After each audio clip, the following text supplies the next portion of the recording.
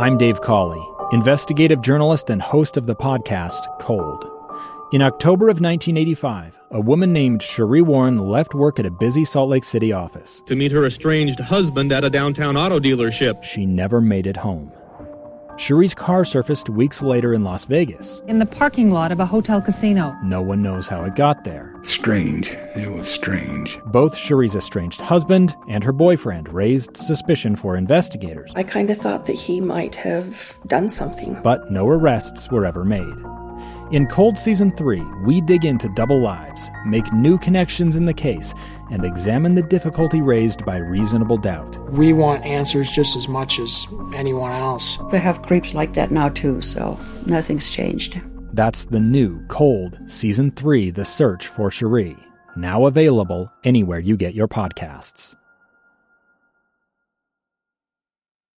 Inside Sources. Inside Sources. Inside Sources. Where KSL offers Utah deeper insights on the news. Host Boyd Matheson divides rage from reason and elevates the conversation on issues crucial to our community. On KSL News Radio 102.7 FM and 1160 AM. Colin Powell was honored and memorialized during what felt like a state funeral service today at Washington National Cathedral. He was Secretary of State, National Security Advisor, Chairman of the Joint Chiefs of Staff, a war hero, but most of all, he was a father and a husband. As you listen to this service, and I'm one of those who thinks we vastly underestimate the power of funerals. Funerals are not only fantastic because of the comfort that they bring or the happy memories that they invoked of loved ones. I think funerals are powerful in what they inspire us to become. Funerals really do inspire a focus on principles and character and the things that actually matter most, not the resume pieces, not the list of accolades and accomplishments, but the essence of who you are. It's something I think we don't think enough about in our society today. And as you listen to the funeral today, and if you haven't, I encourage you to go back and listen. It was a beautiful, powerful service that really represented a great American, a great individual, a great father, a great husband, a great grandfather, a great friend. And so we want to spend some time today going through the essence of Colin Powell, well beyond just the accolades and what he actually meant to people and the difference that he made in the world. When Colin Powell first passed away, when it was announced just a few weeks ago, I spoke with John Huntsman Jr., who knew Colin Powell very well, not just as a colleague, but he actually knew him as a neighbor and a friend. I learned a lot from Colin. He was a friend and a mentor and a neighbor. And we spent some private moments together that I'll never forget, just reflecting on the problems of the world and giving me career advice and many other things. And I loved him. And we both had a great affection for cars. And I'd walk down the street and always knew when he was home because the garage door was up. And he had a thing for old Volvos, and he would buy them and repair them. And if there was an old Volvo in the garage, I knew Colin was around. And he would drive his Corvette, which he loved, down the street and rev it in front of my house, and I do the same thing with a Mustang in front of his house.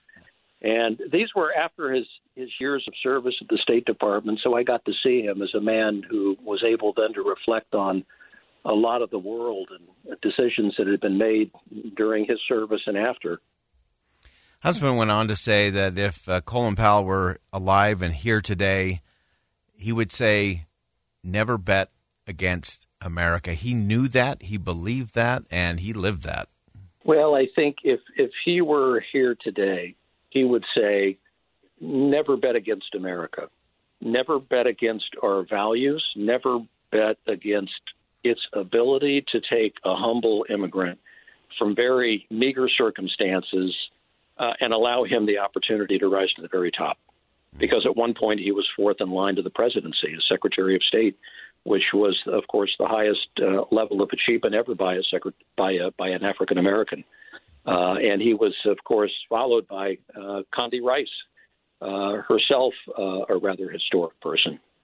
So he was one who broke boundaries and did it based upon American values and values that he would talk about, that this is possible for anyone who has a goal, who wants to seek after that goal and work hard and play by the rules.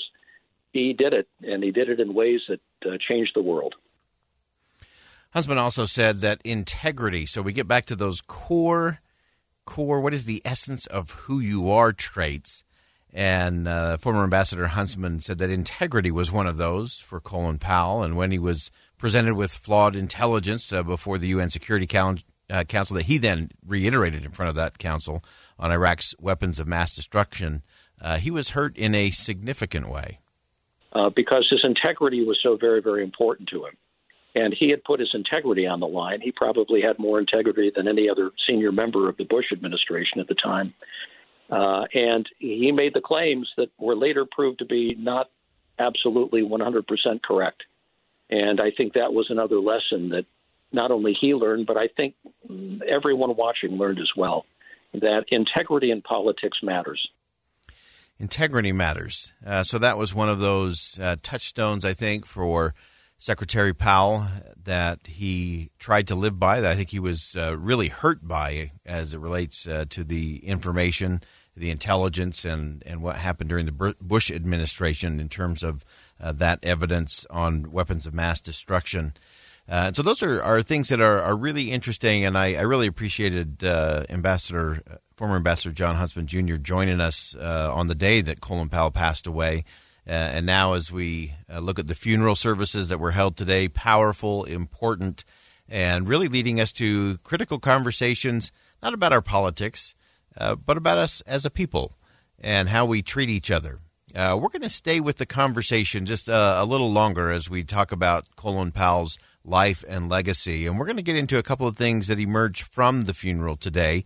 Former Secretary of State Madeleine Albright, who was a friend who often disagreed with her friend, shared some really interesting insight, as well as Colin Powell's son, talking about some lessons in leadership that we need to re-enthrone here in our politics, in our business, in our communities, and in our home.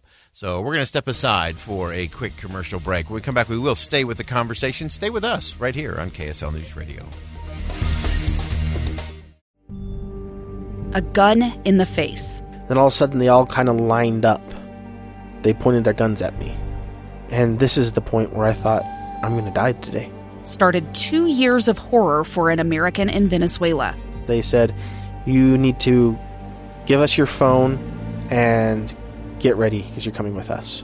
I'm Becky Bruce, and I spent a year researching and piecing together Josh and Tammy Holt's story about their ordeal in a notorious prison. That's when everything started to turn bad. We had another pound on the door. Boom, boom, boom. And there was the police once again. You can binge all of the episodes of Hope in Darkness on KSLpodcasts.com or wherever you get your podcasts.